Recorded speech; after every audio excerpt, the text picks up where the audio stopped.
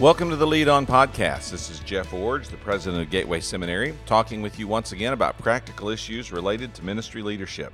Today, I want to talk with you about pastoral discouragement. I recently read an article by Tom Rainer in which he enumerated some causes of pastoral discouragement today, and in fact raised quite an alarm, in which he said that a majority of pastors that he's surveying and talking with are indicating to him that they've never been closer to quitting than they are today. Now, the causes of pastoral discouragement are what he identified. I'd like to go beyond that today and talk about some solutions. And I'd like to talk about those solutions from two perspectives. First of all, for those of you who are not pastors, what you can do to help with pastoral discouragement during this time. And then for those of you that are pastors, I want to talk with you specifically about some things you can do to make it through this challenging time. These are discouraging times. We are facing the pandemic, social unrest, which has caused destructive rioting in many cities across our country, and of course the political turmoil that is surrounding the upcoming presidential election. And so all of this together makes for a very discouraging time in pastoral ministry. But beyond that, there are also local challenges. For example, people on the Gulf Coast right now are dealing with the aftermath of the hurricanes that swept into our country about a week or so ago. And then in other parts of the country, there are other isolated things like wildfires here in the West and drought and flooding in other places in the Midwest. And so not only are there these national concerns, but there are also local concerns. And then even within those local areas, there are what I call the micro concerns, and that is the things that are going on in a particular ministry setting. For example, in the church where I attend, we had a staff person who passed away, not of COVID, but of other causes. But this person died suddenly, and it was quite a blow emotionally to our church family. And so we are dealing with that in the context of all of the other things that are going on that I've already mentioned. So, why are pastors discouraged? Well, first of all, they're weary from the pandemic and everything else that they're having to deal with. You know, pastors are just like everyone else. We are affected emotionally, spiritually, and psychologically by all the things going on in our world. We're not immune to what we see happening in the streets, to what we see happening in hospitals, to what we see happening in the election. We're not immune from the difficulty that these things cause in human experience. Second, pastors are discouraged about the fighting that's taking place among church members about these issues. Now, I recently spent some time with a pastor who was lamenting to me how much time he was spending refereeing arguments among church members about who they're going to vote for president, whether or not they should wear a mask, how much social distancing is required, whether or not the church should be meeting in person on Sundays or not, whether the church should be meeting outdoors or not.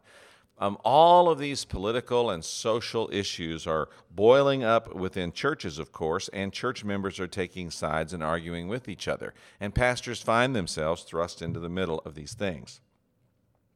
Another reason for pastoral discouragement is that they're discouraged about losing members and attendance. There is no doubt that the pandemic has caused attendance to plummet at churches across the country.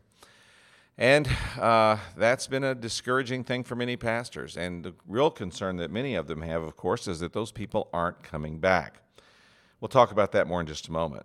Another reason pastors are discouraged is they're concerned about the church's finances and their own financial support going into the future. And if they're not concerned about their own financial support, they may be concerned about the support of the people who work with them, or support for making the building payment, or something like that the church may be facing. Financial uncertainty is certainly real right now, and it's certainly a problem that causes pastors to be discouraged. Another reason is that criticisms of pastors have increased significantly. Pastors find themselves being the object of criticism for almost every kind of thing going wrong right now and how it affects the church. I was working recently with a church and overheard a pastor having a conversation with one of their members. The member happened to stop by. The church was preparing to do outdoor worship, and the member saw the stage being built and said rather critically, Why are you building such a large stage? We could have made do with a lot smaller stage. There's no need for all this work. The pastor very quietly explained, well, if we're going to have a stage with people on it, we have to model social distancing on the platform. Therefore, we need a large enough stage to hold 6 to 10 people that will be involved at the worship service. Well, she huffed off and muttering under her breath how ridiculous it was that they were building such a large stage. And I thought to myself, that pastor didn't need that criticism. He didn't need that attack. And I also thought how beautifully he handled that situation. But pastors are being criticized for all kinds of things right now, including some things that are frivolous or ridiculous. And then the workload for pastors has either increased or at least changed substantially during this time of upheaval in our churches. Pastors are doing less than they used to do of certain things and more than they're accustomed to of other things. And on top of all of that, they've had to learn a whole new skill set, particularly as it relates to being involved with media and involved with broadcasting online and those kinds of things. Well, those are the reasons that Tom Rainer identified in his article that pastors are discouraged. But I want to move beyond that today, and I want to talk about what can you do about it. So first of all, let's talk about it from the perspective of you as a follower. You're not a pastor. You're a deacon or an elder or a Sunday school teacher. You're a church member. You're a casual attender. You're maybe a staff person, but you're not the pastor. What can you do to eliminate some of this pastoral discouragement? Well, let me give you 5 things. Number 1, stop complaining and criticizing. Just stop it. Just stop it. Stop complaining and criticizing about what's going wrong in the culture, what's going wrong with our politicians, what's going wrong in your church. Just stop. Your venting isn't helping. And you venting on your pastor isn't helping you or him. Stop complaining and stop criticizing. Just stop it. You may say, well, it's hard. I know, but stop it anyway. Stop complaining and criticizing against your pastor or toward your pastor, especially for things over which he has absolutely no control or responsibility. Second, share a compliment or an encouragement. Share a compliment or an encouragement. Now, quite frankly, I've got a great job here at Gateway. I work with the smartest, most spiritually committed people that I've ever been around. I'm in a mission-focused organization that has minimal disruption. We come to work every day with a single-mindedness to get our mission accomplished and to do what we're here to do. And we don't spend a lot of wasted time frivolously talking about what's on Twitter or what's going on in social media or what so-and-so said about so-and-so or anything like that. We just stay focused on our work here. But even in that context, I have to tell you there's days when I am discouraged, when I just feel low and I think, man, are we getting anywhere? Is this working? How am I going to deal with this problem? How am I going to deal with that problem? And especially during the pandemic when there's been so many uncertainties about schools and about gatherings and about meetings and about legal ramifications and medical protocols and all of this stuff. And I don't know what's motivated them to do it, but there's been people out there who just out of the blue have sent me encouraging notes. I've gotten handwritten notes, I've gotten email notes, and I'm not talking about 10 a day. I'm talking about 1 or 2 a week at the most. But I've been getting these random notes from different people at different times, and they have meant so much to me. Just a little note that says, I'm praying for you, I believe in you, I know you're having a hard time, just know that a lot of us out here are standing with you. Just little notes like that keep me going. It's been a rough time. I admire your willingness to stick with your work and to stand by our mission and to stay faithful to our church. I saw how you helped this particular person. I heard how you solved this particular problem. I just want you to know that I'm with you. I support you. I'm standing with you. I'm praying for you. Sit down today and write that note or write that email and let your pastor know that you really are for them. This kind of encouragement is like a cold drink on a hot day. It's like a soothing ointment on a burning wound. It's like a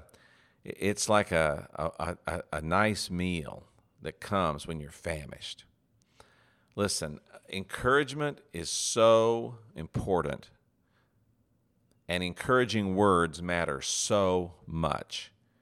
Now you may think, yeah, but I'm nobody, and I don't really know what I think doesn't matter, and what I say isn't going to make that much difference. Listen, you're way underestimating yourself. Way underestimating yourself. It is so vital that those of us who have pastors say encouraging words to them. Sit down and write a note. Make a phone call. Send an email. If you have to, make it a text message. But in the most personal and meaningful way possible, say to your pastor, thank you. Give them a compliment. Give them some encouragement. Number 3, another way you can confront pastoral discouragement right now is to assure your pastor of your support, emotionally, spiritually, and financially.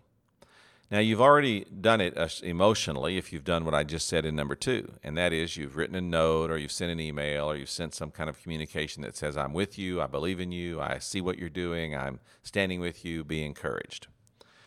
But you can also encourage them spiritually by praying for them, by complimenting them on the spiritual impact they're having in your life, and by letting them know that their example of following Jesus makes a difference in your life.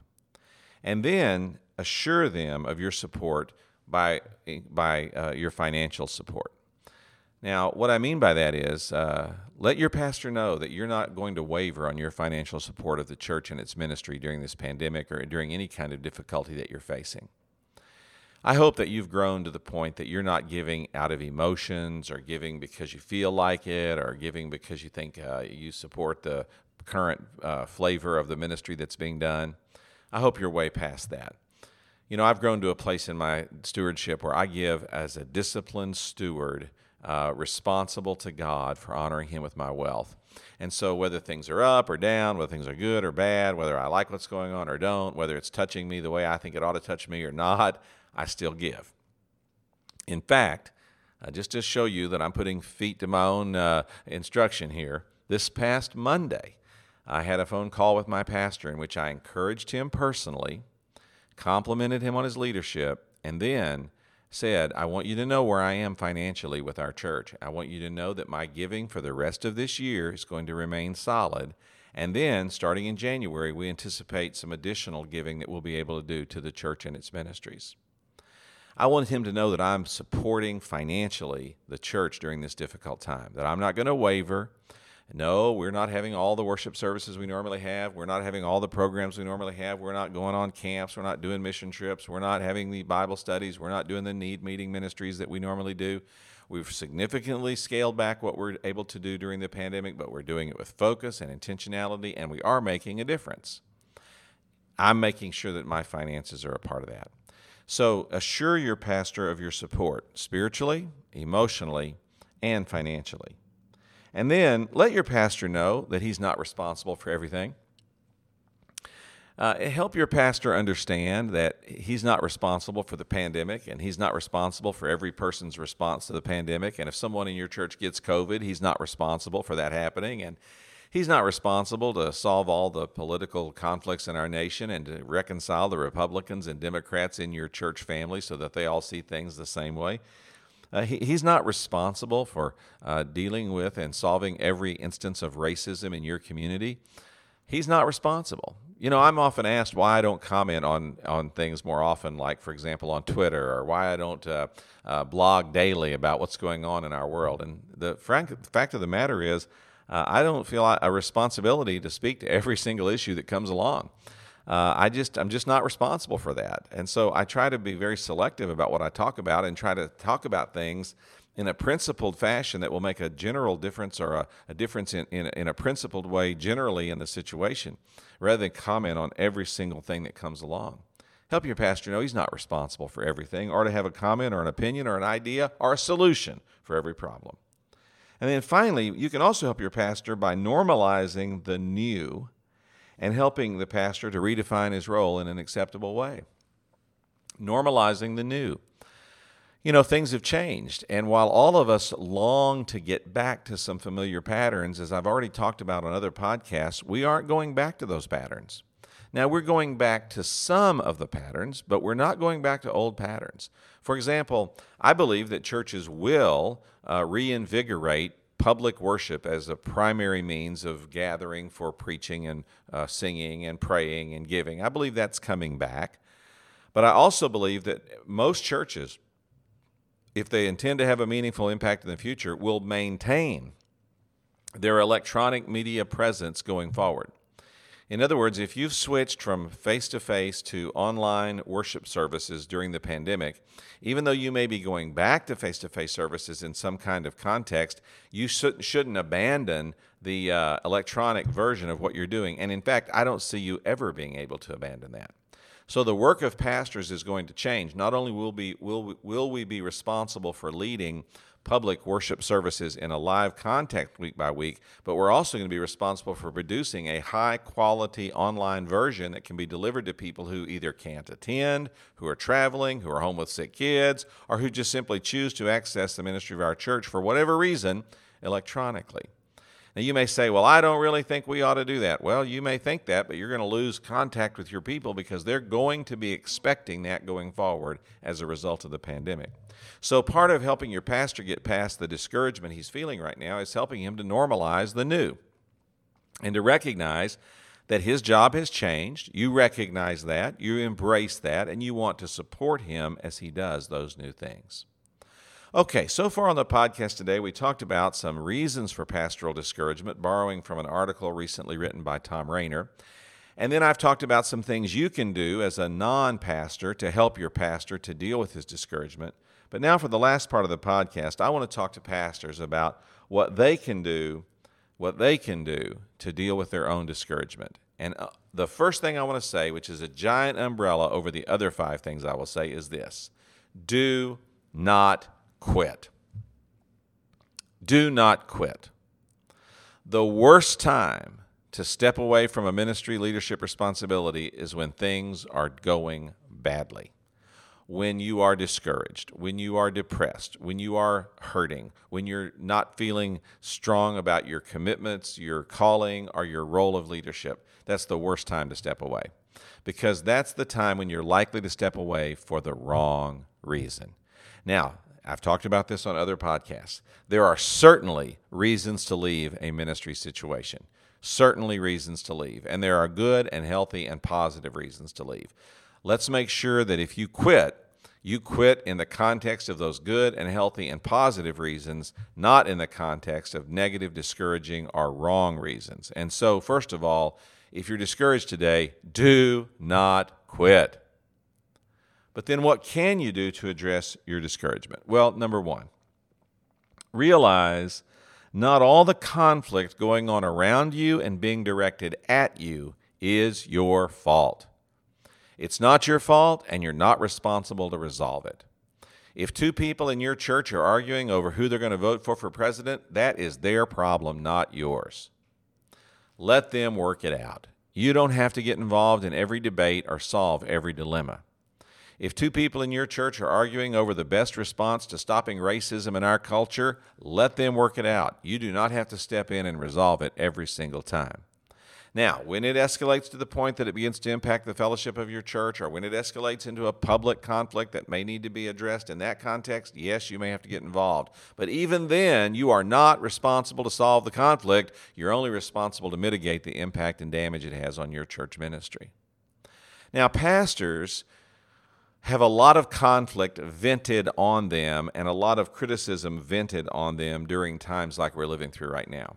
And it's partly because people feel that the pastor is often a safe person where they can vent, and they also feel like that he's the only place perhaps where they can vent in a difficulty or in a circumstance where they're feeling stressed. Let me give you an example. You may have heard of the kick the cat syndrome.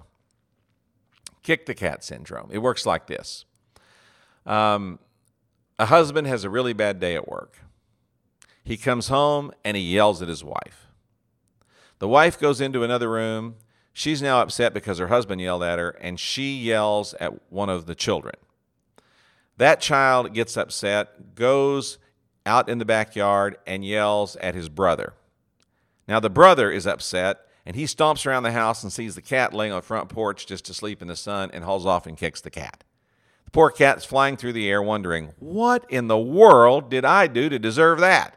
Well, nothing. The father yelled at the mother yelled at the child yelled at the sibling kicked the cat. Now that's what pastors are experiencing right now. People are frustrated about what's happening to them at work. They're frustrated about what's happening to them at school. They're frustrated about what's happening to them in the culture, in the community. They're frustrated about what's happening in the politics. They're frustrated what's happening in the pandemic. They're frustrated what's happening in racism and other social justice issues. They are frustrated. And they kick the cat, meaning they take it out on a pastor. Pastor, if that's happening to you, the bad news is there's not a lot you can do about it, because pastors are people that are seen as safe harbors or safe havens for this kind of venting. But what you can do is recognize when it's happening that you are not the cause of it. You're not responsible to internalize it or to take responsibility for it. And you are not the fault. It's not your fault what's being told to you or what's being said to you. So the first thing I would say to do with deal with your discouragement is that realize that all the conflict and all the criticism and all the turmoil going on around you that's being vented on you is not your fault. Second, a second way to deal with your discouragement is to accept the fact that some people who've left your church or who've left your ministry are not coming back. Now, I know this is hard to hear, but it's just the fact of the matter. Casual Christians are not coming back. People who weren't really Christians that were participating in your church, they've been exposed. They're not coming back. Your church will likely have a diminished attendance when all of this turmoil is over. By the time we get to next spring, next summer, you're going to look around and you're going to see that you have a smaller ministry than you had before. That is not also your fault. You've done everything you can do during this pandemic to hold the church together as well as you can. The reality is some people are not coming back. And we're going to have to accept that and then make a decision of how we're going to move on in light of it. Number 3, prepare for financial shortfalls or setbacks. Now, this has been a very interesting thing. Some churches have had pretty significant financial setbacks and shortfalls during the pandemic. Others, not so much. But what has happened is the old rule that 20% of the people give 80% of the money has proven true. Those 20%, they haven't gone anywhere. So most of you still have that 80% of your money that you always had, because that 20% core remains strong. It's the balance of the rest of the resources that you're missing right now, or that may have left and probably isn't coming back. And so you're going to have to make some plans to deal for financial shortfalls or setbacks. Now, you may be one of those churches that says, well, during the pandemic, because we've had less expense, even though we've had less income, we've been okay. Well, good for you. I hope that has been your experience. That's certainly been our experience here at the seminary. We've had shortfalls because of the cooperative program declining slightly. Frankly, it's been coming back strongly in the past month or so, and we're grateful for that, but we had some decline that we had to deal with. We were concerned about some other declines, which we were projecting, which also haven't materialized to the level that we projected them. But nevertheless, we planned for some setbacks. But we also had reduced expenses, which meant that overall, we've been fine. But as we're looking into the future, and I hope as you're looking into the future, you recognize that there may still be some financial setbacks or some financial shortfalls that are coming. None of us knows what's going to happen to the economy after the election in November. None of us knows what's going to happen if the virus really expands significantly its impact during the winter months.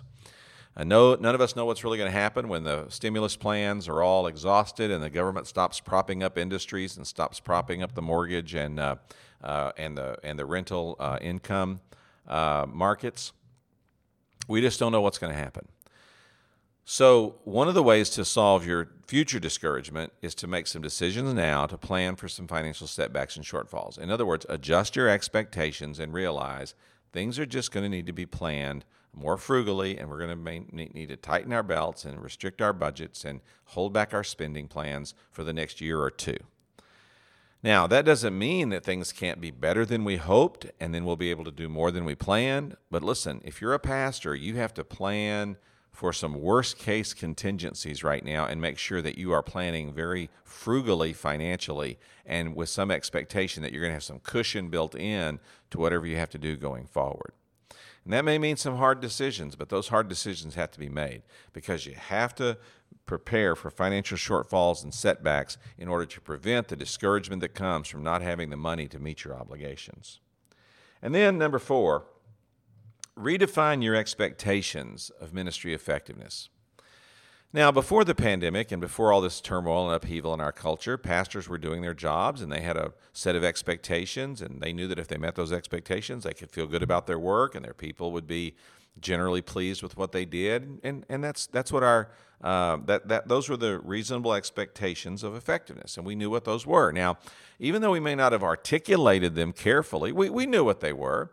We knew we had to preach a certain number of times, lead a certain number of Bible studies, make a certain number of hospital or bereavement visits. We knew we had to make some evangelistic visits, have some counseling sessions. We knew we had to do some planning meetings and lead and prepare for Bible studies and preaching times.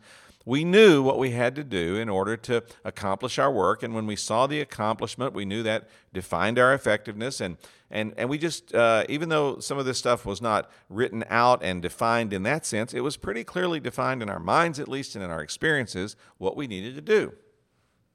Well, those days have changed, and now what defines ministry effectiveness is very different. Now we're defining ministry effectiveness by the quality of our online worship service and by the number of click-throughs we get to our website and the number of people who are watching the entirety of our services, and how to measure those things by using electronic means to determine different matrices and different rubrics to understand what's really happening with the people who are engaging us in that format. And we're also having to redefine what it means to be successful evangelistically as we think about how we're sharing the gospel and reaching people and what that's going to look like in a different context or different methodology.